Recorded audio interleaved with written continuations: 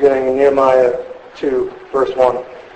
And it came to pass in the month of Nisan, in the 20th year of the king Artaxerxes, when wine was before him, that I took the wine and gave it to the king. Now I had never been sad in his presence before. Therefore the king said to me, "Why is your face sad, since you are not sick? There is nothing but sorrow of heart." So I became dreadfully afraid. And I said to the king, "May the king live forever. Why should my face not be sad, when the city, the place of my father's tombs, lies waste, and its gates are burned with fire?" Then the king said to me, "What do you request?" So I prayed to the God of heaven. And I said to the king, "If it pleases the king, and if your servant has found favor in your sight, I ask that you send me to Judah, to the city of my father's tombs, that I might rebuild it." Then the king said to me, the queen also sitting beside him, "How long will your journeys be, and when will you return?" So it pleased the king to send me, and I set him a time. Furthermore, I said to the king, "If it pleases the king, let letters be given to me for the governors of the region beyond the river, that they must permit me to pass through until I come to Judah." And a letter to Asaph, the keeper of the king's forest, that he must give me timber to make beams for the gates of the citadel, which pertains to the temple, for the city wall, and for the house that I will occupy. And the king granted them to me according to the good hand of my God upon me. Then I went to the governors in the region beyond the river, and I gave them the king's letters. Now the king had sent captains of the army and horsemen with me. When Sanballat the Horonite and Tobiah the Ammonite official heard of it, they were deeply disturbed that a man had come to seek the well-being of the children of Israel. So I came to Jerusalem, and I was there 3 days. Then I arose in the night, I and a few men with me. I told no one what my God had put in my heart to do at Jerusalem, nor was there any animal with me, except the one on which I rode. And I went out by night through the valley gate to the serpent well and the refuse gate, and viewed the walls of Jerusalem, which were broken down, and its gates, which were burned with fire. Then I went on to the fountain gate and to the king's pool, but there was no room for the animal under me to pass. So I went up in the night by the valley and viewed the wall. And then I turned back and entered the valley gate, and so returned. The officials did not know where I had gone or what I had done. I had not yet told the Jews, the priests, the nobles, the officials, or any of the others who did the work. Then I said to them, "You see the distress that we are in, how Jerusalem lies in waste, and its gates are burned. Come and let us build the wall of Jerusalem, that we may no longer be a reproach." And I told them of the hand of my God, which had been good upon me, and also of the king's word that he had spoken to me. So they said, "Let us rise up and build." Then they set their hands to the good work.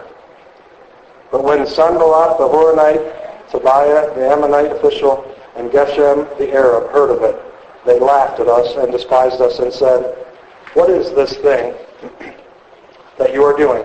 Will you rebel against the king?" So I answered them and said, "The God of heaven himself will prosper us. Therefore, we his servants will arise and build. But you have no heritage or right or memorial in Jerusalem."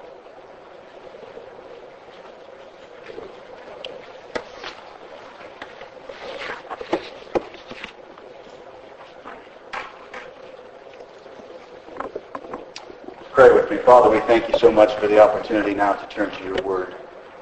And I do pray, Lord, that all of us, myself included, would approach it with the right heart and the right mind. Father, we know that this is not just an ordinary book. This is not just like something we would pick off the shelves of borders. This is the Word of God. It was not written by men. It was written by men who are inspired by God. It is God-breathed. Every word of it is profitable. And that includes the book of Nehemiah. And so, Father, we pray today, may we give it due diligence and due attention. I pray that you would take over these proceedings right now. I pray, Lord, the Holy Spirit would fill me. pray, Lord God, you'd help me to preach what I ought to today. Protect me from saying anything I should not. Help me to be bold to say what I should. And just use these words, I pray. Touch the hearts of these your people as you would have them touched. Father, some of us today need to be more serious about things, and I pray that you'd help us as we look at the example of this man Nehemiah. Lord, to be just what we ought to be for you. Teach us today. Help us today. And then, Father, of course, if there's even one here today, in a crowd of this size, there may be one who doesn't know you as Savior. And I pray today, Lord, that somehow, some way, the Holy Spirit will take the words that are spoken and apply it to their heart and help them to know they have a need. And help them to know that Jesus is the answer to that need. And that they can have eternal life in heaven if they'll put their faith and trust in you today. I pray, Lord, if there's any that are lost today, that they'll know they're lost, they'll feel lost, they'll understand their lostness, and they'll be saved today. We just give this time to you. Use it. Glorify your name. Let there be no distractions. We pray in Jesus' name. Amen. Last week we started a series on the book of Nehemiah. If you missed last week, I would encourage you to go out to our church website and listen to the message from last week, because it was introductory in nature and there were many things mentioned in that particular introduction which we're not going to repeat, but which are very helpful to us in understanding where we're going with the book of Nehemiah. So I would encourage you to do that if you missed last week. But today we want to continue in chapter 2. And I want to talk to you for just a few moments on the topic, Please Send Me. As chapter 2 opens, we find that Nehemiah is still at Shushan at the palace, where we left him in chapter 1. He is still in the employ of King Artaxerxes as his cupbearer, and 4 months actually have elapsed. I realize that they don't use the same months we do, but if you go and you study out with our calendar, it's 4 months have elapsed since he first heard of the despair that is taking place in Jerusalem. And we might ask ourselves, what's he messing around with? I mean, we talked in chapter 1 about how much he cared and how heartbroken he was over the need. What's he still doing here, handing cups of wine to the king when he could be doing something about it? But I would suggest to you that during those 4 months, Nehemiah has not been idle. During those 4 months, he has been busy. He has been doing something. I don't think it's been wasted time. For example, I think that during this time, Nehemiah has been actively praying. If you go back to chapter 1 and look at verse number 4, we read that when he heard the words, when he first heard about the situation with the walls in Jerusalem, in the city of Jerusalem, he says, I sat down and wept and mourned for many days. I was fasting and praying before the God of heaven. That's not talking about a one-time prayer. That's talking about a continuous prayer. Verse number 6. He said, please let your ear be attentive and your eyes open, that you may hear the prayer of your servant, which I pray before you now day and night for the children of Israel, your servants, and confess the sins of the children of Israel, which we have sinned against you, day and night. And so I would suggest to you that Nehemiah has been actively praying during these 4 months. We looked at his prayer. A good portion of chapter 1 is the prayer of Nehemiah, and we didn't talk about it last Sunday, but we did talk about it a little bit during our Wednesday evening prayer meeting. And I think that the context of all of this supports that thought that Nehemiah didn't just pray once, but rather he was in a continuous state of prayer during these 4 months, multiple times, many days. I think it's implied, but I think we can say it with accuracy that his prayer was fervent, it was sincere, and it was repeated. The Bible tells me that that's the kind of prayer God hears, and God answers. The prayer of a righteous person has great power, James 5:16 says.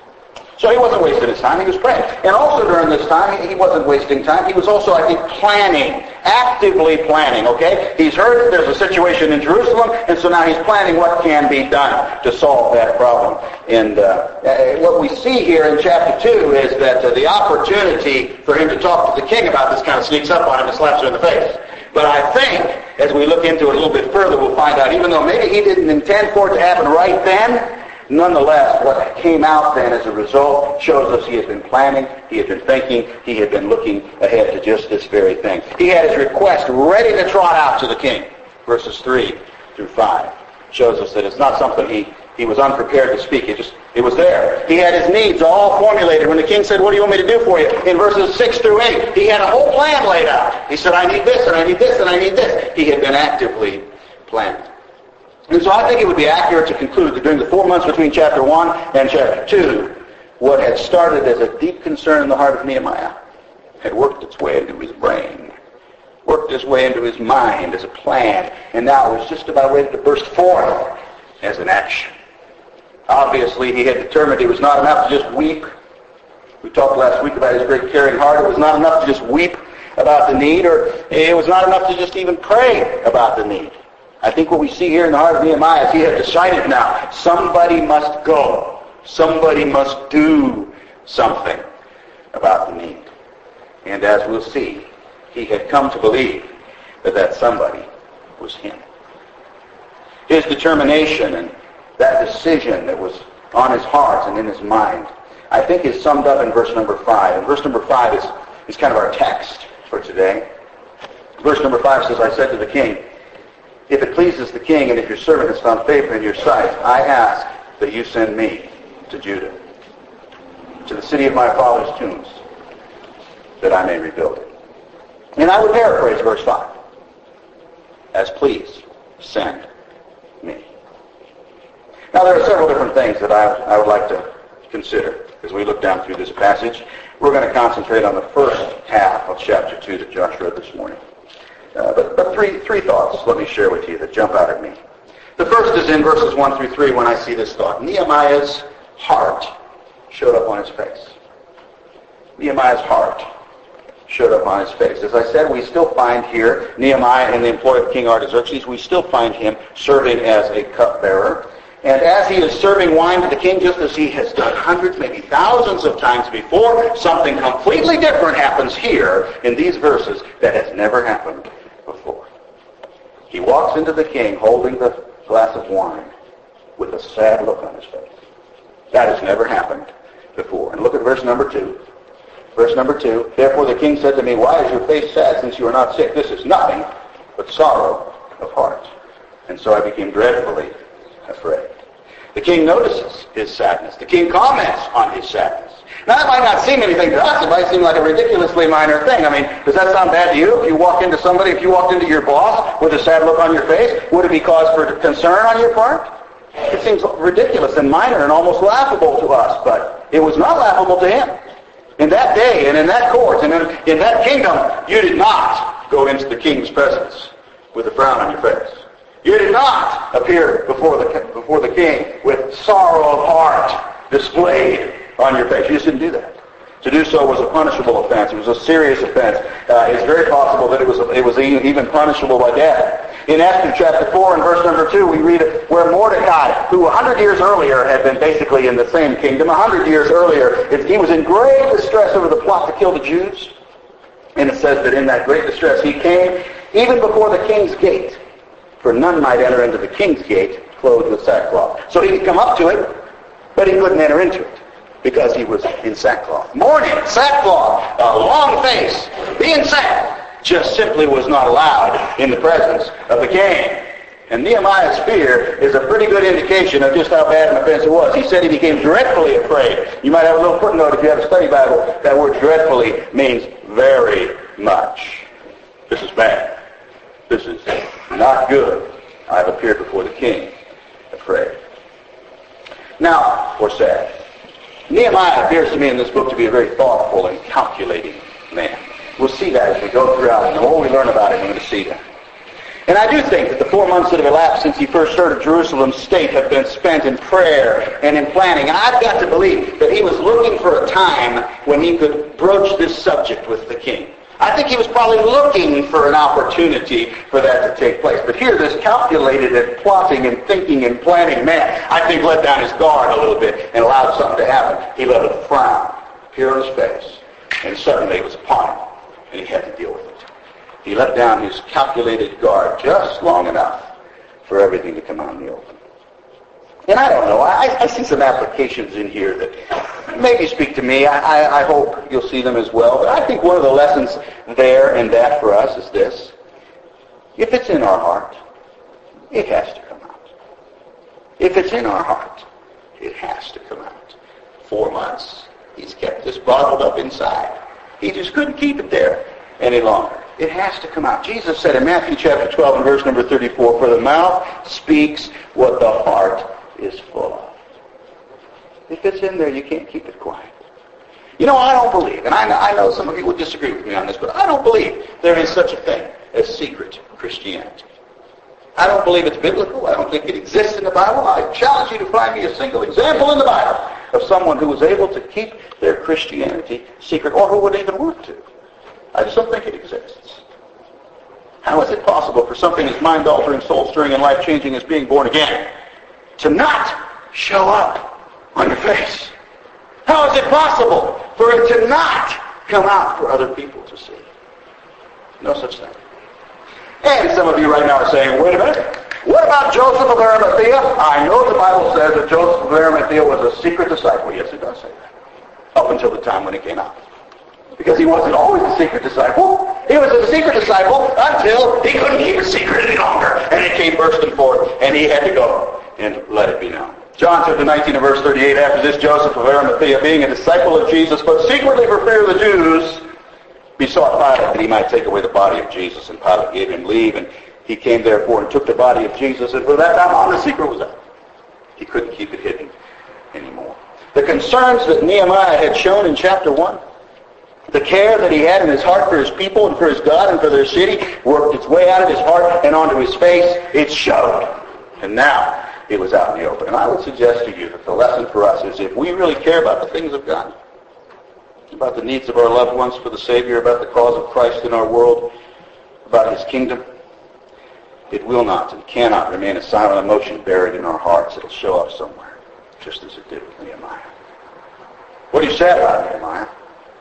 What is this? It's on your face. It's his heart showing up on his face.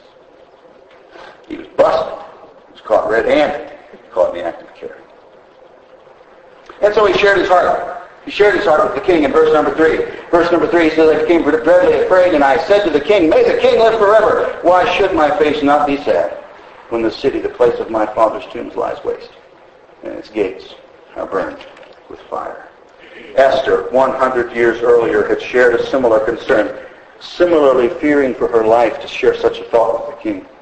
In Esther chapter 8, verse number 6, she said, how can I endure to see the evil that shall come into my people? Or how can I endure to see the destruction of my kindred? Nehemiah said the same thing. How can I help it when what's going on with my people? So the first thought today is Nehemiah's heart showed up on his face. The second thought is Nehemiah's prayers reached God and the king. Nehemiah's prayers reached God and the king. Verses 4 through 6. Here we have a very tense moment. From a worldly perspective, this king had all the authority, all the power, everything was in his court. He had the power to help or to hinder Nehemiah in his plans, and he also had the power and the authority to punish him severely, maybe even to death, for daring to show this sad face in his presence. But one of the themes that comes out in Nehemiah, we'll see it over and over and over again in this book, is the sovereignty of God. The sovereignty of God. While the king had power, God had the ultimate power. And he moved the king however he wished. The sovereignty of God. Nehemiah knew it. He showed it in his response. Look at verses 4 and 5. Verse number 4, the king said to me, what do you request? So I prayed to the God of heaven, and I said to the king. I love that. I prayed to the God of heaven, and I said to the king. In other words, Nehemiah employed a dual attack here, a two-pronged approach. Pray to God and ask the king, recognizing both the part that they both played. And we see that all throughout. Let's do a little Bible study. If you're still there in Nehemiah, let's just look down at verse number 20. And you'll see so many times Nehemiah had this two-pronged approach, God and man. Verse 20. I answered them and said to them, the God of heaven himself will prosper us. Therefore we, his servants, will arise and build. You see both sides there? God and man. Flip over to chapter 4, verse number 9. Chapter 4, verse number 9. Nevertheless, we made our prayer to God, and because of them we set a watch against them day and night. God and man. Chapter 4, verse number 14. I looked and arose and said to the nobles, to the leaders, and to the rest of the people, do not be afraid of them. Remember the Lord, great and awesome, and fight for your brethren, your sons, your daughters, your wives, and your houses. God will take care of us. Fight. Both sides. Verse number 17 of chapter 4, those who built on the wall and those who carried burdens loaded themselves so that with one hand they worked at construction, and with the other they held a weapon. I love that part. Sword in one hand, trowel in the other. I've even heard a series of this called the sword and the trowel because of that very thought. Verse number 18, every one of the builders had his sword girded at his side as he built, and the one who sounded the trumpet was beside me. And then verse number 20, wherever you hear the sound of the trumpet, rally to us there. Our God will fight for us. And so, I hope you see that. I hope you see the clarity of that. There was this two-pronged approach. Nehemiah knew it. Nehemiah knew, the king is in authority, but God is in ultimate authority over him. And so he said, I prayed to God and asked the king. And an application comes to my mind from that as well. And that is this: God is ultimately and always in control. And isn't that an important thing for us to remember when it looks like our world is falling apart? Isn't that an important thing for us to remember when we're tempted to get stressed out by what we read in the news? I love America, but every sign that we see, every news article we read, seems to point increasingly to the decline of America as a power in our world. You notice that? I'm sure you read the same news articles I do. Every day we hear gloomy economic reports about the American dollar and its diminished influence on the world stage. This one-time Christian nation no longer considers itself such. Just this past week, a federal judge ruled that Christian prayer was a jailable offense in Texas. I can't get over that. A jailable offense to utter prayers. As a matter of fact, he went so far as to say that if you said the word amen, jail. Astonishing. In America. Now, we could get stressed about such things. Such things could be cause of great concern to us if we didn't remember God is ultimately in control. And all these things are not surprises to him. You see, Nehemiah had that kind of balance. I prayed to God, and I asked the king. We need that balance in our lives. We need to understand and respect the king, but we need to rely on God. We need to recognize that the king is there at the will of God and to do the will of God, just as our nation is there at the will of God, as long as he wills it. It won't be there forever, as long as he wills it. And it's there to do his will. Paul was so clear on this. He said, let every person be subject to the governing authorities. There is no authority except from God. And those that exist have been instituted by God. So one application I see here is that God is ultimately in control. Another application I see in this little phrase from Nehemiah, I prayed to God and I asked the king. Another application from that has to do with prayer. We've already seen that Nehemiah was a man of prayer because in chapter 1 we saw a great big long passage where he prayed a big long prayer. But here he prays again. He said, I prayed to God. I prayed to God. I can't imagine he had much time here. Can you? I can't imagine that he looked at the king and said, interesting question, O king. Why don't you just hold that thought for a second? I'm going to go off and pray about my response to you. Do you think he had time to do that? Do you think he had time to take some people aside and say, let's have a little prayer meeting over here and work on this and take this? Is that what you think happened? He said, I prayed to God. What did he mean by that? He didn't have much time. He didn't have much time. The fact is, I think a prayer of only a couple words is every bit as powerful as a lengthy one. Lord, help me is often all you got to say. Lord, help me. And I think Nehemiah had learned that. I think Nehemiah was such a man of prayer that he had an open line of communication with God. You know, that's the way we ought to be. We ought not to have to get down on our knees, although that's a good thing to do from time to time, but we ought to have such an open line of communication with God that we can just at any time shoot a prayer to heaven in a sentence. And that's what he did here. That's what he did. When he needed something from God, he just shot it right up there. On Wednesday evenings, we have prayer here. We try to divide up into groups, and lately the Lord has blessed, and we've had enough of a crowd that we could do that. I think just about every week. Try to divide up. And we try to pray, and some people pray vocally, and some people pray silently. And there's no problem with either. Either is certainly valid. But I've always believed that there are some who choose to pray silently because they fear speaking up. They hear others pray. They hear others pray long, sometimes eloquent prayers, and they say, I can't compete with that. And so they sit there silently and don't pray.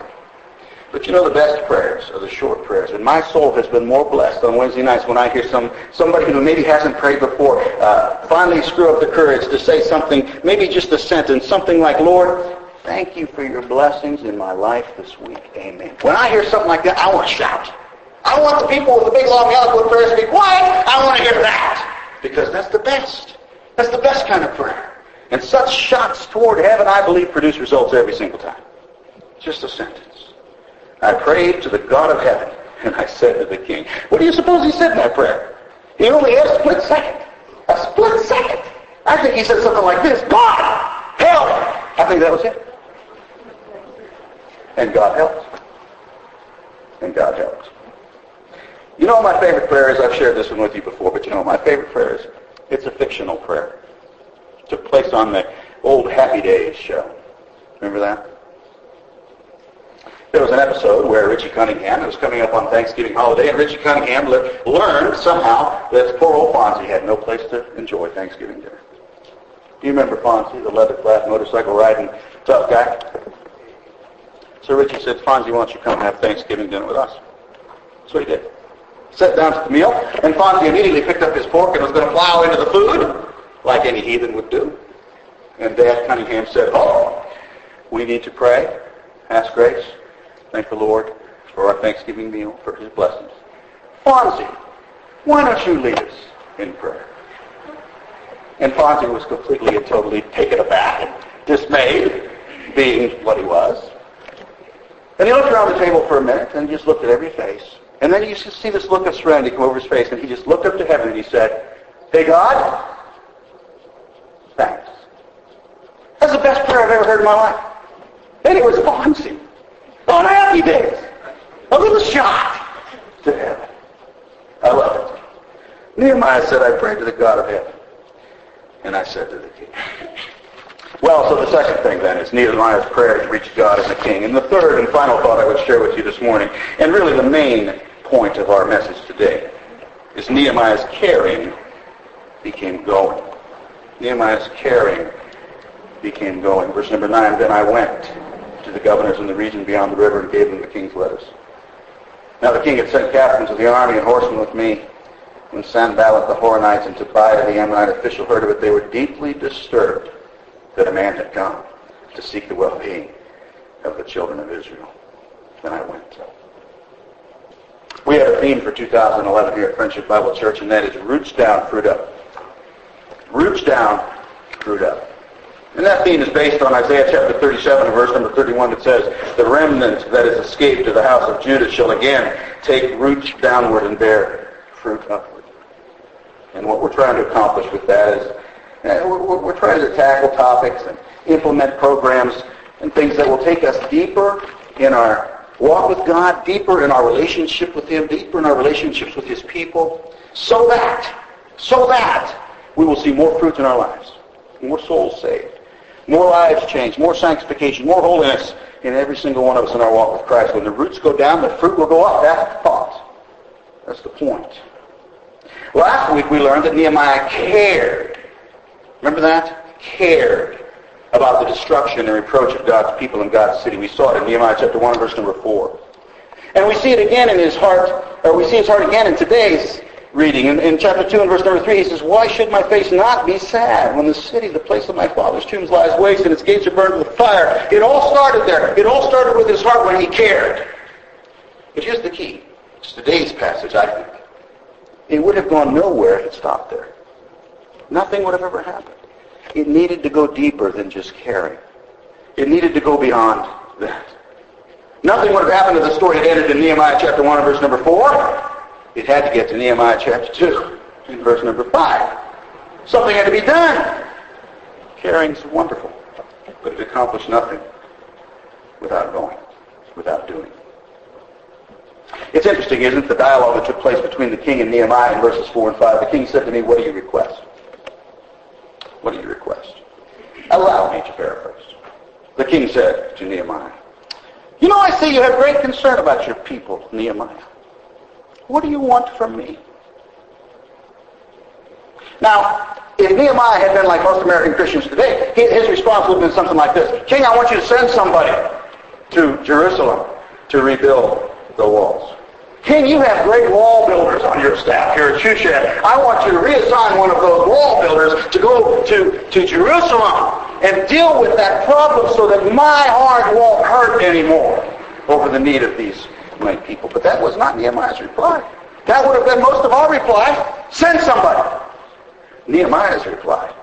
Nehemiah the cupbearer, which is a far cry from a wall builder, by the way. Nehemiah the cupbearer replied, I ask that you send me. Please send me. Church, how our families would change if rather than praying, Lord, please send somebody to win my family, we pray, please send me. Randolph would be won for Christ. I believe it overnight if we, the members of Friendship Bible Church, would stop praying, Lord, send somebody to Randolph, and start praying, Lord, send me. The ravages of Islam around this world would be silenced if Christians in little churches would stop praying, Lord, send missionaries, and would start praying, Lord, send me. Please, send me. And I wonder this morning, Christian, have you ever prayed that way? Have you ever knelt before God and said, I know that my gifts might not line up with the needs here, and not after all, I'm just a cupbearer, I don't know how to build a wall, but the need is great, and you're a great God. Send me. Have you ever prayed that way? Last year we partnered with several new missionary organizations and new missionaries. We try to continue to build our mission outreach in this place. We believe in missions. We believe in the Great Commission, going into all the world to preach the gospel to every creature. And I know some of you don't agree with that approach entirely. Some of you have told me so. You'll get your heart right one of these days when you get to heaven and you see what the missions program has wronged. But nonetheless, we support missionaries. And one of the missionaries we took on last year was John Stavropoulos. You remember, he was almost a child. He was barely out of high school, just a young guy. But he impressed us so. He impressed me so with his heart and how much he wanted to go. And I will never forget, after he had given his presentation here, one of you, and I don't remember who, asked him the question, how long is your commitment there? And he answered, my commitment is for life. And I've never gotten over that. Never. Just this past week, John Stavropoulos sent me an email. It had 2 words in it. 2 words. In capital letters with an exclamation point at the end. It said, in Mozambique. He had finally arrived where he has been working all this time to get, and he was thrilled to death to be there. How many of us look at that beautiful missions display back there on the wall that Sue built for us and Ken built for us and others and maintain? How many of you look at that and say, Lord, wow, send more missionaries, the need is great? And how many of us look at that and say, Lord, please send me. Please send me. Why don't we pray that last prayer? You see, I don't think caring is enough. Caring needs to translate into doing. Caring needs to translate into going. James said faith apart from works is useless. And I would add to that caring apart from doing something about it is useless as well. And of course, maybe that's our problem. Maybe some who name the name of Christ simply don't care, or at least don't care enough. Some years ago, there is a large apartment complex that stands across the street from Kent Ridge Assisted Living. Most of you know right where that is. There's a large apartment complex across the street from that. Some years ago, I and another brother knocked on every single door in that apartment complex. Matter of fact, we did it multiple times because we ran a bus route through there for the church we were attending at the time and took kids to Sunday school. Saw some saved as a result. I will never forget this one door that I walked up to. I knocked on this door, and this middle-aged woman ripped the door open, obviously upset that she would be interrupted. She looked at me and said, what do you want? And I proceeded to tell her, and in my nicest way, what I was doing there. And then she snarled. I can't think of any other word to describe what she did. She snarled at me. This is what she said. I am already a Christian, and I'm not interested. Wham! Slammed the door. I've never forgotten her. I hope I never forget her.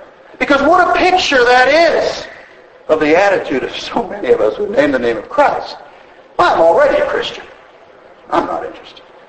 God, help us if that's the case. Hezekiah in the Old Testament was one of the great kings of Judah. He was a godly man. The Bible speaks eloquently of him and of his righteousness and of all the good things he did while he was king in Judah. But at the end of his reign, God sent Isaiah the prophet to him to warn him that the kingdom was about to be destroyed. The prophet told him that his kingdom would be captured and carried into captivity in Babylon, and then he said, nothing will be left. Those were his words. Nothing will be left. And do you know what Isaiah's response, or not Isaiah's, Hezekiah's response was? I think it's one of the coldest, most uncaring statements in all of Scripture. This godly man, Hezekiah, here's what he said in 2 Kings chapter 20, verse 19. You can look it up. He said unto Isaiah, good is the word of the Lord which thou hast spoken. And he said, is it not good if peace and truth be in my days? In other words, who cares what happens to them? As long as everything is okay at my house. Wow. Wow. Sadly, some Christians just don't seem to care. But last week we learned Nehemiah was not in that number. Nehemiah did care. His heart was broken for the needs of his people, and he cared enough to do something about it. He said, please send me. This past week, we buried our sister, Bonnie Robinstein.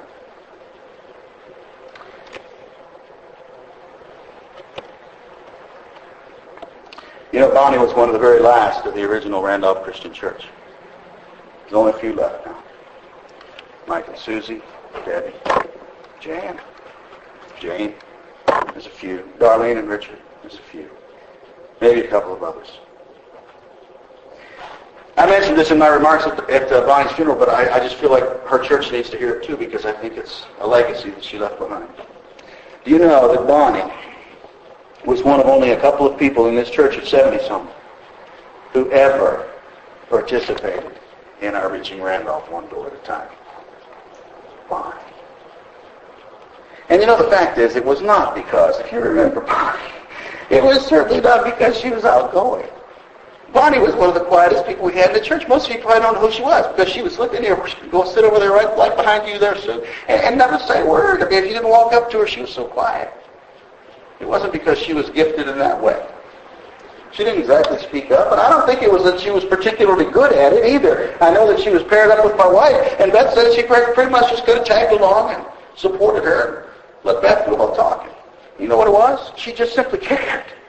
She cared enough to go and do something about it. Nehemiah said, if it pleases the king, and if your servant has found favor in your sight, I ask that you send me to Judah, to the city of my father's tombs, that I may rebuild it. Please send me.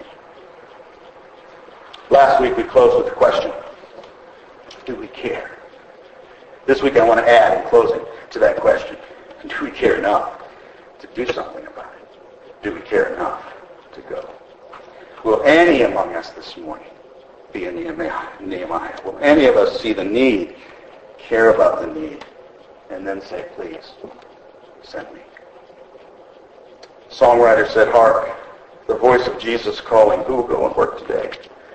Fields are ripe and harvest waiting, who will bear the sheaves away? Long and loud the Master calls us, rich reward he offers free. Who will answer, gladly saying, here am I, send me, send me. If you cannot cross the ocean and the distant lands explore, you can find the lost around you. You can help them at your door. If you cannot give your thousands, you can give the widow's mite. What you truly give for Jesus will be precious in his sight.